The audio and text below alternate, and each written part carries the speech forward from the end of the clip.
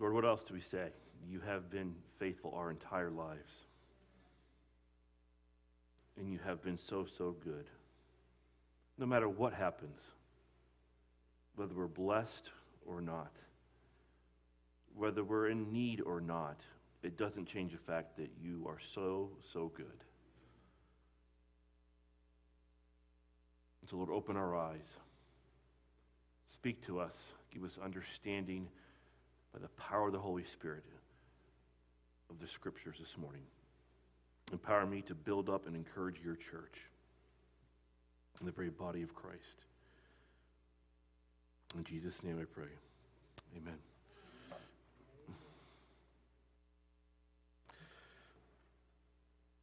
Well, I hope that you are being encouraged this morning.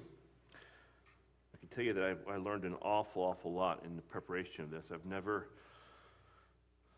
even really thought much about this, but I thought, okay, we've started at the beginning in Genesis. We've gone to Revelation, kind of how things are going to end, what the Bible says about that, and all the different views. And we ended with how we're going to be judged last week, the judgment of the sheep and goats and whatnot, and everything, and how we're going to be judged by what we do, with our motives and so on. We don't want to be a worthless worker, but we want that's worthy. We certainly don't want to be a wrecker of the church. But what happens after that judgment? Well, there's varying views on it, but you go into the kingdom, okay? So, I wanted to begin with talking about what I call a preview of coming attractions. Now, as you know, I tend to like movies, although I don't go to the movie theater much anymore, partially because of price and partially because it's just not putting on anything worth that price to watch. But when I did go, I always like to be on time, okay? And if it's a noon showing, it's a noon showing. And I have a fantastic memory, but my mind goes dumb when it comes to this. So I get there and maybe get some popcorn and drink, and I sit down, and I forget I have 25 minutes of previews. And by the time the previews are done, the popcorn is almost all gone. I'm thirsty, and I'm looking to get another drink or something like that. And then the movie actually starts. So I'm not a big fan of the previews that they put out there. But we have a preview of coming attractions of what life will be like in the kingdom. Okay? And fortunately for us, we've been given a preview of this kingdom life in the person of Jesus Christ in his life and ministry while he was on earth. I'm not going to put this verse up there, you can write this down for your own reference, but this is what it says about what life will be like in the kingdom. Jesus was going through all the cities and villages, teaching in their synagogues and proclaiming the gospel of the kingdom and healing every kind of disease and every kind of sickness. So how does that tell us about what life is like in the kingdom of God? Well, Jesus filled the world with what? Truth. The knowledge of God. And he filled the world with health and well-being. This is what the kingdom of God will be like. It will also be like this. Mark 6:41-44. And he took the 5 loaves and the 2 fish, and looking up towards heaven, he blessed the food and broke the loaves, and he kept giving them to the disciples to set before them, and he divided up the 2 fish among them all. They all ate and were satisfied, and they picked up 12 full baskets of the broken pieces and also of the fish. There were 5,000 men who ate their loaves. If the wives and children with them, it's close to 20,000 people. Jesus brought an abundance of food. No one went hungry. This is what life is like in the kingdom of God. Mark 4:39. And he got up and rebuked the wind and said to the sea, "Hush, be still." And the wind died down and it became perfectly calm. Jesus overruled natural law. He calmed the weather. This is what kingdom of God will be like. A calm weather, a calm atmosphere. Now, there are more examples I could draw upon, but it's safe to say that Jesus did enough while he was on earth in a physical body to whet our appetites for a fuller experience of his coming kingdom. Now, when I say his kingdom, I'm referring to life in the millennium, the 1,000-year reign of Jesus Christ described in the Old and New Testament. But the book of Revelation follows a chronological outline that fits what we call a premillennial perspective. In other words, there's the Great Tribulation, which most of the book of Revelation follows, followed by the second coming of Jesus Christ, then this 1,000-year reign, and then, the eternal state, and so on. Now, there's a church age, followed by the Great Tribulation, the second coming of Jesus Christ, followed by the 1,000-year reign of Jesus Christ, called the millennium, followed by the great white throne judgment, and then the eternal state. Now, here's the thing. Because the revelation of Jesus Christ is, of course, what type of literature? It's apocalyptic, okay? It means it's difficult to interpret. And so not everyone obviously believes that there will be a literal 1,000-year reign. But for this purpose of that this morning, and who knows? Who knows? But for the purpose of this sermon, let's assume that there is, okay? And there are good people that believe there will be, good solid theologians that there will be a literal 1,000-year reign. There are good solid theologians that don't believe there will be a 1,000-year reign. But if there is, I want to paint a picture of what I think the scriptures tell you of what that life will be like. And hopefully you'll be encouraged by this, okay? What will it be like to live in the millennium? Now, fortunately, the Bible provides for us a wealth of verses on what the subject called his kingdom. In fact, there's too many to look at in a single sermon. But probably the key verse describing the 1,000-year reign of Jesus Christ is found here. And so I want you to go to your Bibles to here, Revelation chapter 20, verses 1 through 6. This follows the defeat of the enemies of God at Jesus Christ's glorious second coming. Okay?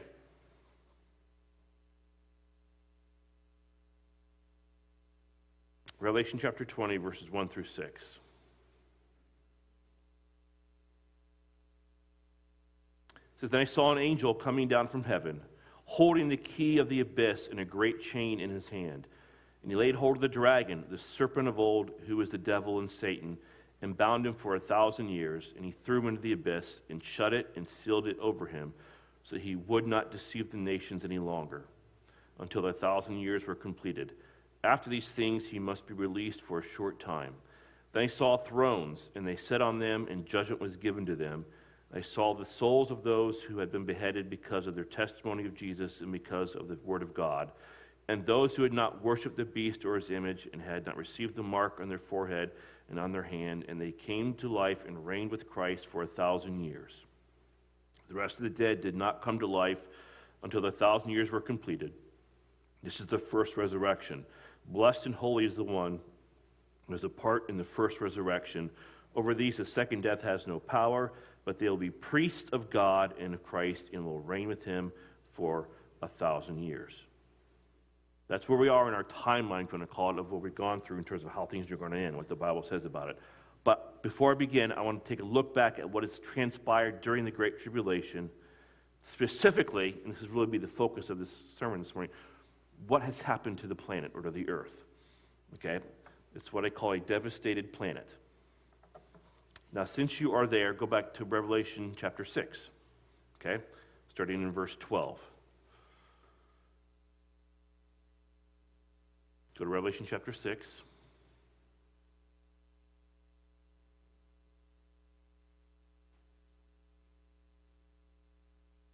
It says, I looked when he broke the sixth seal, and there was a great earthquake, and the sun became black as sackcloth made of hair, and the whole moon became like blood. The stars of the sky fell to the earth, as a fig tree casts its unique figs when shaken by a great wind. The sky was split apart like a scroll when it is rolled up, and every mountain and island were moved out of their places.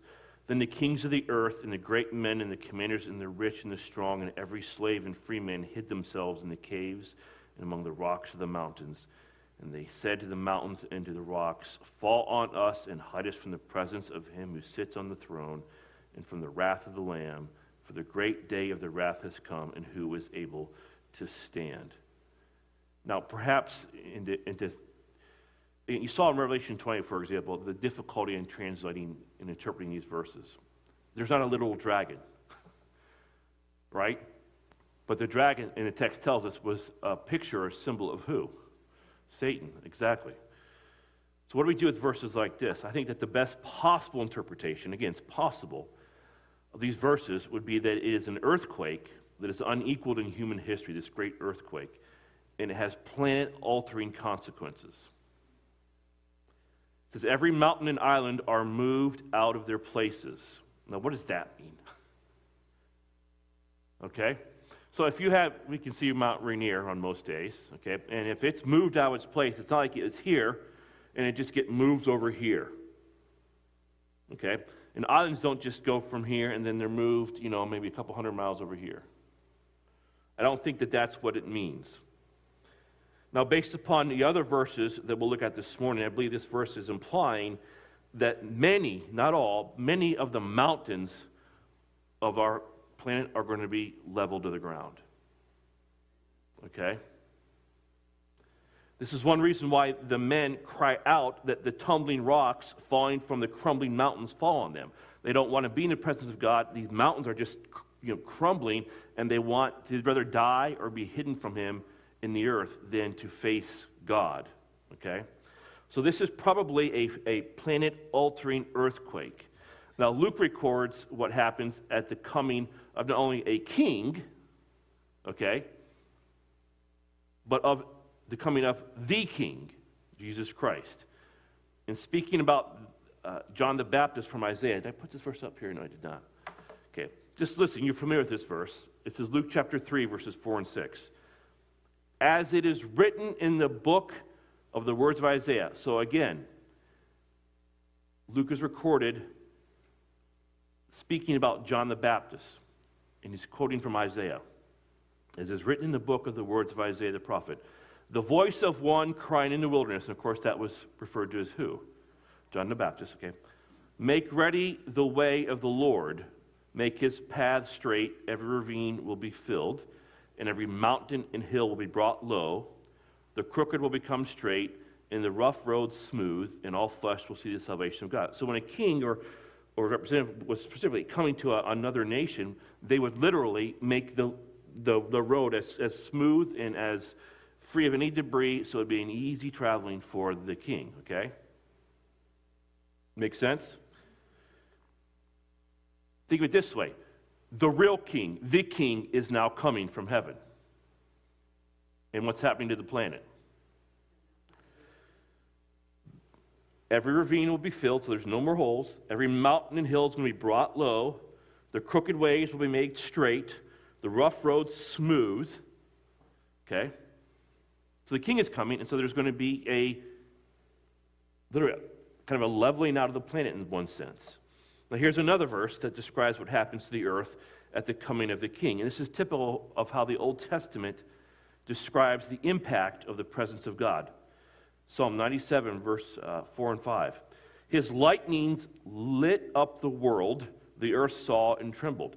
Now he talks about, if I remember correctly, when God was on Mount Zion, it was the darkness and the clouds and the fire. I think it also mentioned lightning. But it says, the earth saw and trembled. Can the physical earth actually see? So what's it probably talking about? An earthquake, okay? Verse 5. The mountains, here's the key thing, melted like wax at the presence of the Lord, of the whole earth. So if you had a candle up here, it would melt it. What would happen to that candle? It would go all the way down. So again, and there are too many verses for me to go through to show you that this is how the Old Testament routinely describes the coming of the Lord. It's a flattening out of wherever he is. You may recall when Jesus comes again, if this is correct, his feet touch where at his second coming? The Mount of Olives. And what happens? It splits open, and all that there's mountains there, and it's now flattened out, and a valley is created, and becomes a valley of decision. We think the judgment of the sheep and goats occurs. Okay? Now, my point is that the earth is to be reshaped right before and during his coming. Many mountains and hills, not all of them, are eliminated.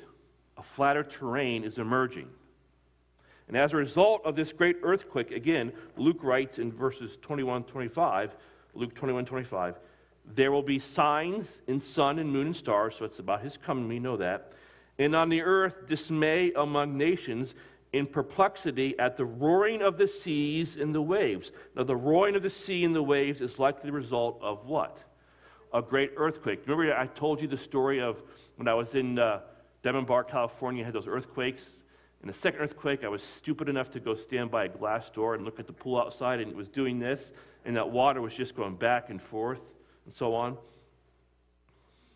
Now, if you think this through, as the earth is quaking, and this is the mother of all earthquakes, there's going to be a lot of earthquakes, but this is the great earthquake. What will probably happen is holes are going to open up on the ocean floor. That's going to cause water to recede and ocean levels to drop as waters fill the newly created underground reservoirs. The islands, again, they're going to be moved out of their places. They're probably going to disappear as they're displaced and completely submerged underwater. So not only are mountain ranges leveled, but islands disappear. But there's more that happens to the earth's water supply. You're in Revelation, right? Go to chapter 16, look at verses 3 and 4, verses 8 and verses 12.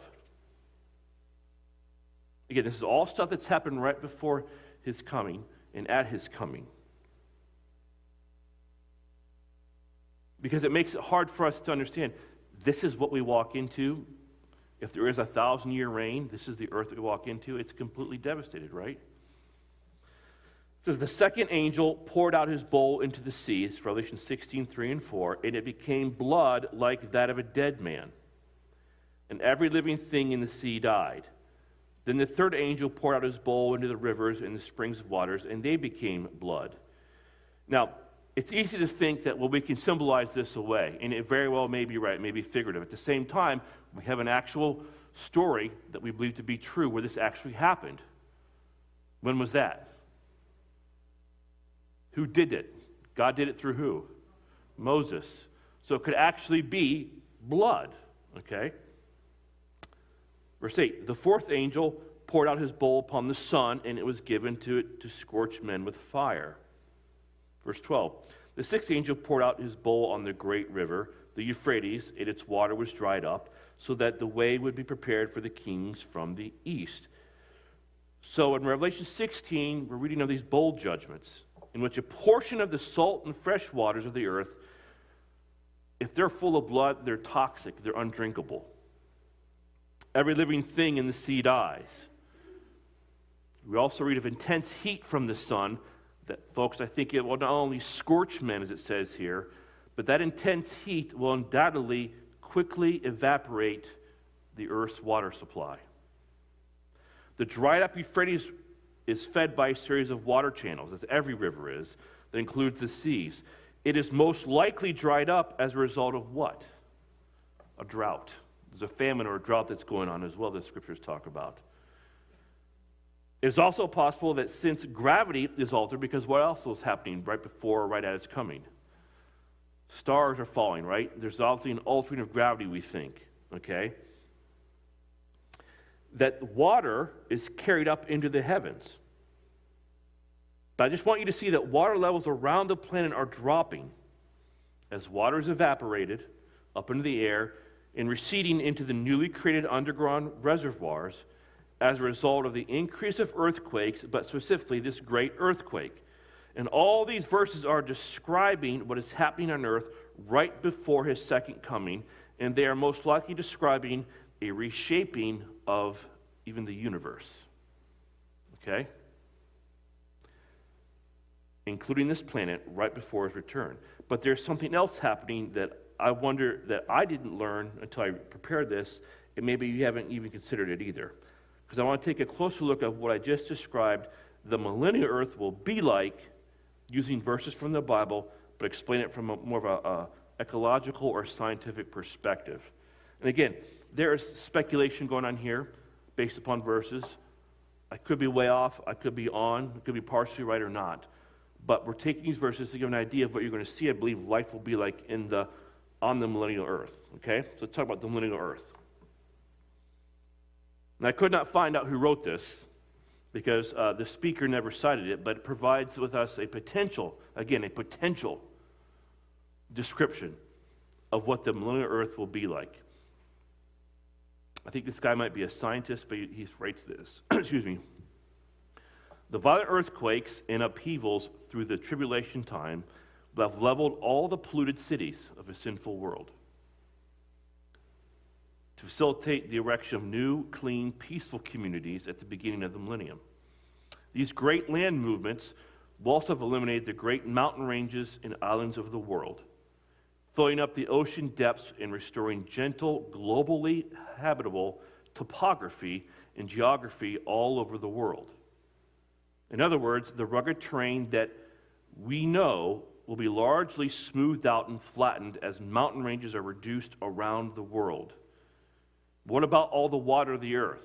Well, the author goes on to write, as Isaiah the prophet has foretold, every valley shall be exalted, every mountain and hill shall be made low, the crooked shall be made straight, the rough places plain. The prophets also say the islands will flee away. So the reversal of just the topography of the planet, the upheavals of the flood, however, will not send waters over the continents again. In other words, God's not going to flood the globe. Well, why? Because he promised he would never do that again. But the worldwide drought at the first half of the tribulation, the cataclysmic splashdowns of bodies from the heavens, meaning the stars, during the trumpet judgments, and the intensified solar radiations of the bowl judgments will all have contributed to the translation of vast quantities of water vapor far back into the skies. You know what the water cycle is, right? You know, it works. You have the waters of the earth, there's evaporation, it goes up in the air, condensation, clouds, rain, that cycle, okay? Now the question is, there's another place, though, where the water has gone to. It's not just back up in the sky and evaporated and so on. It says, quite probably, the author says, the immense tectonic movements, i.e. the great earthquakes, and eruptions and landslides, may also have trapped vast quantities of water beneath fresh sedimentary and volcanic deposits, reinstating in partial the primeval pressurized reservoirs of the great deep, as the Bible calls it. What's the great deep? The fountain of the deep. How did God flood the planet?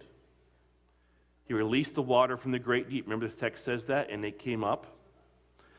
So it's possible, this author is stating, and again, we're speculating here to some degree, that that's going to be refilled, facilitating the birth of more artisan springs, including one which will feed the vast river that emerges from the rebuilt temple in Jerusalem, described by both Ezekiel and Zechariah. Remember we went over that there was a river that, I think a little river that flows out of Jerusalem, and that whole area, what was mountains, is now flat, and it was a desert, but now deserts will rise. There'll be vegetation where it was just dryness. Then the seas of the millennial world will be relatively narrow and shallow once again. Now, do you remember how God watered the first earth? Do you remember that? From the springs that were below, right? It was not through rain. There was no water cycle.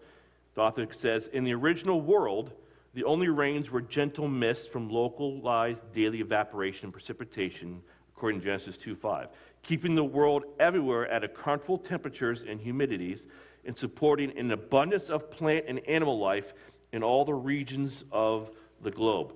We don't believe that there were deserts or ice caps or uninhabitable mountain heights. Again, because the earth, when it was first created, was all good.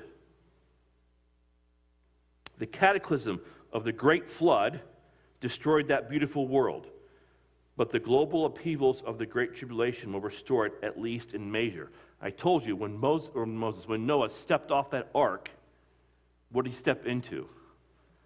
Probably a completely different world than what he knew. So to sum up, according to this author, we'll quote him some more later on, the planet, after the Great Tribulation, it's going to be somewhat devastated. It's going to be less rugged, we believe, and more flat and smooth. The water levels will be reduced. as they recede into newly created underground springs. And water is turned into vapor and carried into the skies. The oceans will be more shallow as earthquakes push up the ocean floors. What I am saying to you, and here's the point, if you haven't put two and two together by now, is that in the great tribulation, you ready for this? God is restoring the earth to its originally created condition. So why would I say that? Isn't that a lot of speculation, Pastor Chris? Well, yes and no. Everyone turn your Bibles to Romans 8, 19 to 22. I want you to look at what Paul says happens to creation at Jesus' second coming.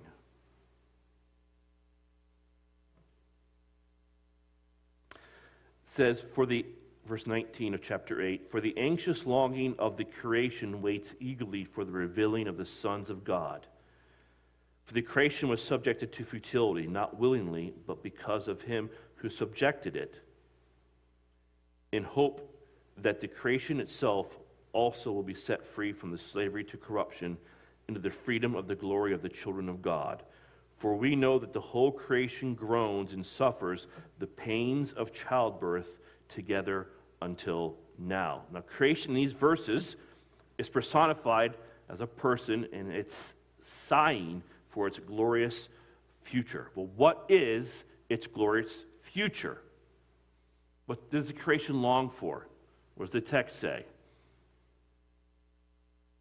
It's in bondage and longs to be set free. Set free from what? The curse. The removal of the curse of sin. And of course, who cursed the ground? Because of the sin of man. God did, exactly. The whole creation suffers as it has been impacted by the fall of man. And in the future, the whole creation will have the curse removed. Now the question is, when? Well, obviously, it's simultaneous with another event. The revealing of the sons of God. Now, what does that refer to? This is when we return in our glorified bodies at Jesus' second coming. In other words, when he comes again and we come with him, we are manifested, we are revealed for who we really are. What's going to happen to the planet? The curse will be lifted. Okay? Did you ever think about that? I didn't. And he's already, if I'm correct, reshaping the planet to be like it was in its original condition, to some extent. Okay? So the great unveiling of the sons of God, it coincides with the restoring of the earth to its nearly original condition. So we talked about this in Sunday school. Paradise lost. That's what happened, right? There was a paradise, the Garden of Eden, all of that. Man sinned, and what happened? That was lost. Jesus came to restore paradise, in a sense. Paradise is now regained. So in a sense, Eden is being restored. The glorious manifestation of the children of God and the restoration of creation is what creation groans for, what it longs for. I think this gives us a picture of potentially what the millennial earth will be like. Because do you remember what the first earth was like? It was flatter, less rugged. And it only became rugged after the flood. The earth was watered from underground springs. What did that result in?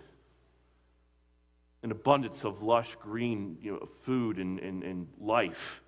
Okay? Because that's what the earth was meant to do. It was meant to produce. It can't do that now. It's frustrated. It's in futility. It's restrained. It longs to have the restraint, the bondage to be set free to do what? What it was originally created to do. Which was what? To produce in abundance. Okay? If this water has gone up in the air, it's possible that a water canopy could be restored. Remember that? Less water on the earth is now up in the air again. that resulted in shallow oceans and seas. And we know that the water canopy, at least we think, sheltered humanity from the ultraviolet rays of the sun, and that's why people, we thought, lived to be as old as they did in that first society. Remember that? Now, this is what Isaiah describes life in the kingdom will be like. You recognize this verse?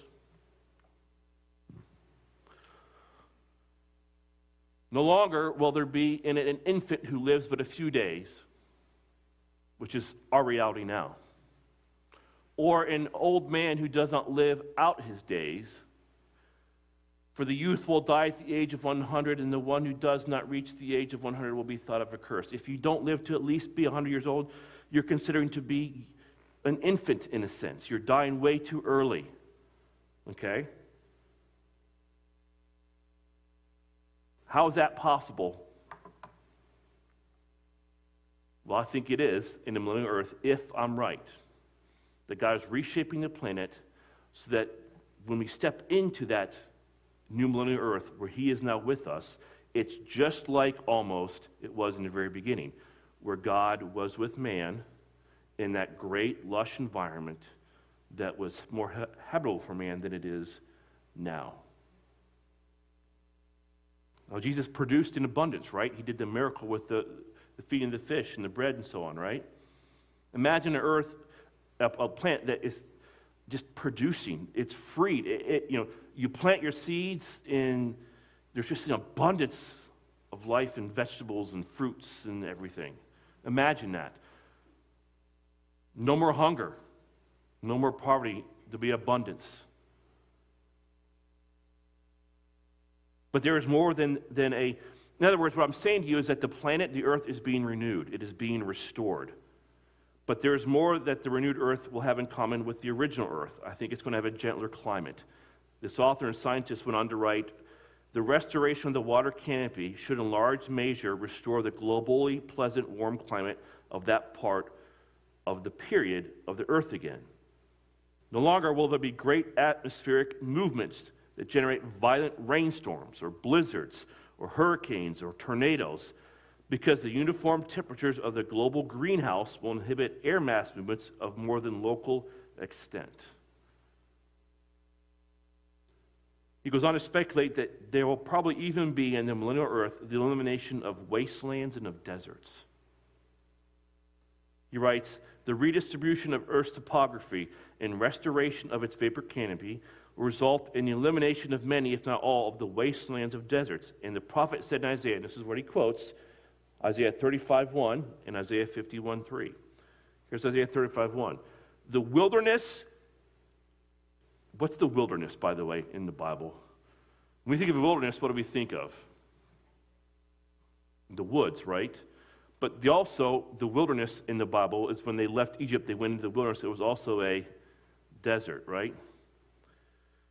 So the wilderness, in the solitary place, Isaiah says, shall be glad for them, and the desert will rejoice and blossoms as the rose. Now, does a rose ever blossom in a desert? No, unless it has water. It says, for in the wilderness shall waters break out. Now, we have a picture of that, don't we? They were out of water.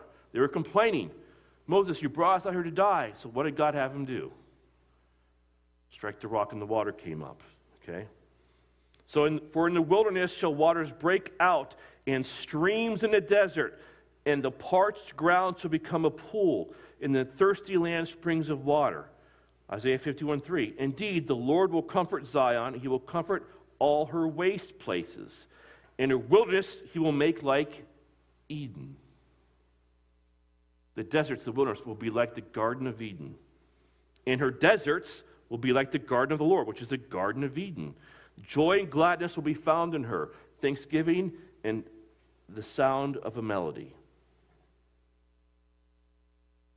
And so the speculation then would be that the wastelands, the deserts, will be almost non-existent on the millennial earth. It'll be a place of abundance. A totally different planet than what we know, probably like what the first creation was like, the first earth. Now, the removal of the curse of sin from the earth I think this is fascinating, will even bring healing to the land. This author goes on and says this: somehow there will also come a great healing of the lands and the waters of the earth, healing from the terrible judgment of the tribulation.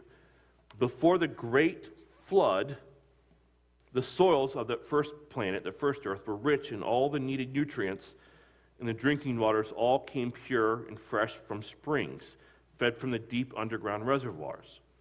But the destruction of these deep fountains and the devastating land erosion of the great flood, it largely destroyed God's primeval terrestrial ecology, leaving the lands depleted, the waters polluted to some extent. Originally, all animals as well as man were able to derive nourishment from what?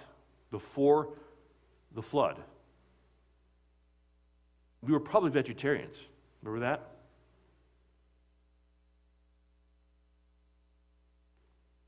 We were able to get everything we need from plant foods. But under the far more rigorous conditions of the post-flood environment, God authorized man to do what? Eat animals, animal flesh as well. Evidently, for the same reason, many animals also had to become carnivorous. Because what happened? Things had changed so much that the plants were able to give us the nutrients that we need. So these conditions were further aggravated during the long centuries after the flood, with the lands becoming further impoverished and the waters further contaminated, requiring increasingly great expenditures on fertilization and purification. How many of you have like water filters from the water you get from the city or from your own well? We need that, right? Why? Because the water simply isn't pure enough. So the decay of sin is taking its toll on the earth. But again, this gentleman infers that God uses the turmoil of the Great Tribulation to purify the earth, which would make sense. If he's going to purify the planet, why would he purify it? But it has to be purified because the Holy One is coming. Okay? He goes on to write, the traumatic upheavals of the tribulation period will have brought these conditions to a climax, with devastating famine conditions and with terrestrial waters so depleted and poisoned that all the animals of the sea had perished. Had such conditions been allowed to persist much longer, all life on earth would become impossible. But for the sake of who? The elect, it was ended. In some marvelous way, the author speculates, God will use the physical convulsions of the awful period of the Great Tribulation to purge and cleanse the land and the waters of the earth, as well as its moral and spiritual cleansing. Possibly the tectonic and volcanic upheavals, i.e. the earthquakes, perhaps even the atmospheric bombardments, that's the stars falling from the sky, will implant new supplies of needed nutrients and trace elements in the soils. Even the multitudes of dead animals and plants in the lands and the oceans, as well as the skeletons of the millions of dead men and the horses that fell during when? The great battle of Armageddon before he came, may well become fertilizing agents for the land as they remain scattered far and wide. Unprecedented global earthquakes and eruptions will trigger vast and violent landslides and showers of dirt and rocks, entrapping tremendous volumes of ocean waters beneath great overburdens of solid materials, which will rapidly become pressurized, lithified, and partially sealed. And the result is this, he says. It'll have two effects. In the first place, the sea bottoms will be raised to a higher elevation than at present, compensating for the great losses of water caused by the restoration of the water canopy and by the entrapment of vast amounts, volumes of water beneath the huge landsides, which produce the great reservoirs of fresh water. He speculates that the entire crust of the earth itself will to some extent have shifted, which would make sense because what's happened to all of the mountains and the islands, they've been moved, right? That entire crust will slip over the earth's mantle, rearranging the various continental plates to a more nearly uniform distribution of land and sea surfaces areas. Remember the picture I showed you of all the continents They kind of fit together like a puzzle. There's one big, massive, the Pangea, I think is what it was called. So secondly, this extensive rearrangement will facilitate the development of a new terrestrial system of springs and spring-fed waters. He goes on to quote Isaiah 41. Just listen to this. I will open rivers into high places and fountains in the midst of the valleys. I'll make the wilderness a pool of water and the dry land springs of water. So in other words, I'll open rivers into high places. What does that mean? Is there ever rivers in high places? Are there rivers up near the top of Mount Rainier? Apparently, that's going to be possible now. Fountains in the midst of the valleys. The wildernesses, the deserts, the dry areas, there will be pools of water, dry land, springs of water. So we're talking about a completely different planet, Earth, than what we currently know. And the thinking again is it's probably going back to the original creation. It's been freed, it can now produce, and God is preparing it for his people. If there's indeed an actual millennium, that will be the plan that we enter into. That's his kingdom. Now somehow God is even going to repopulate the oceans, because we know that the second bowl judgment resulted in the death of every living soul in the sea.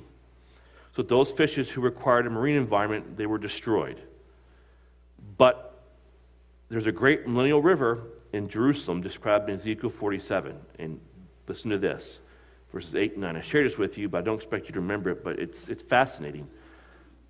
Then he said to me, these waters go out toward the eastern region and go down into the Arabah. They go towards the sea, being made to flow into the sea, and the waters of the sea become fresh. The waters of the Pacific Ocean, are they fresh or salt water? Apparently, this fresh water is going to make those seawater not salty but fresh. It will come about that every living creature which swarms in every place where the river goes will live. There will be very many fish, for these waters go there and others become fresh. So everything will live where the river goes. So in other words, this water is going to bring what? Life. The fish that were apparently destroyed are brought back somehow. So somehow God's going to do all of this, bring them back into the waters, into the sea. He's going to maybe adjust them so they can live in whatever the climate of that new water is. Now, again, I remind you as I close with this, is this all absolutely true, or is this a little speculation? Clearly, what I'm saying to you, you hold very loosely, but based upon these verses, and what I think you can make at least an argument, that this is what it could be like if there is indeed a millennium and what the life would be like on that planet. Eden, and to a sense, would be restored. Okay? So it may not be too far off. Now, is this something that I would argue to my death? Absolutely not. Is it something I think that we might want to know to encourage us? Sure, absolutely. So the millennial earth, the creation freed from the bondage of the curse of sin. And by the way, if we're right, humanity is now no longer under the reign of who? Satan, because he's been bound. But that creation is now renewed. It's restored. And it's going to be a world of blessedness beyond anything we could ever imagine. And that's just from an ecological or from a Earth's perspective. We'll get into next week what it will look like for us to reign with him.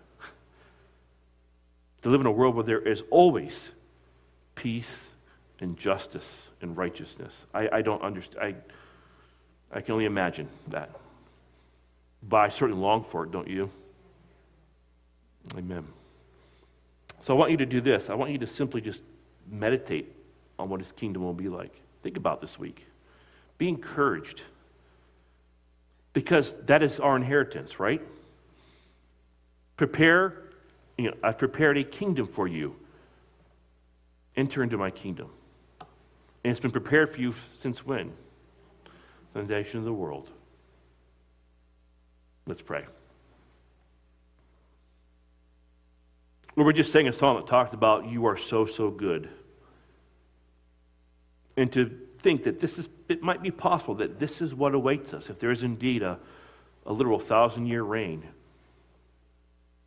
that we haven't inherited a devastated planet, that you're going to reshape it, renew it, free it from its curse. It will produce for us in such a way that it's just beyond anything we could even ever ask or imagine.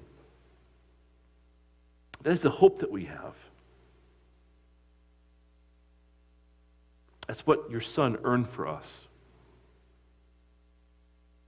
And so we can only praise you. We can only thank you. And we can only look forward to that which awaits us. So keep these thoughts in the forefront of our minds this week, we pray in Jesus' name. Amen. Hope you're encouraged. Have a great, actually, Thanksgiving, right? Yes. God bless you. And again, you can drop off pies and cinnamon rolls at my house. If you need my address, I'll give it to you. All right? God bless you.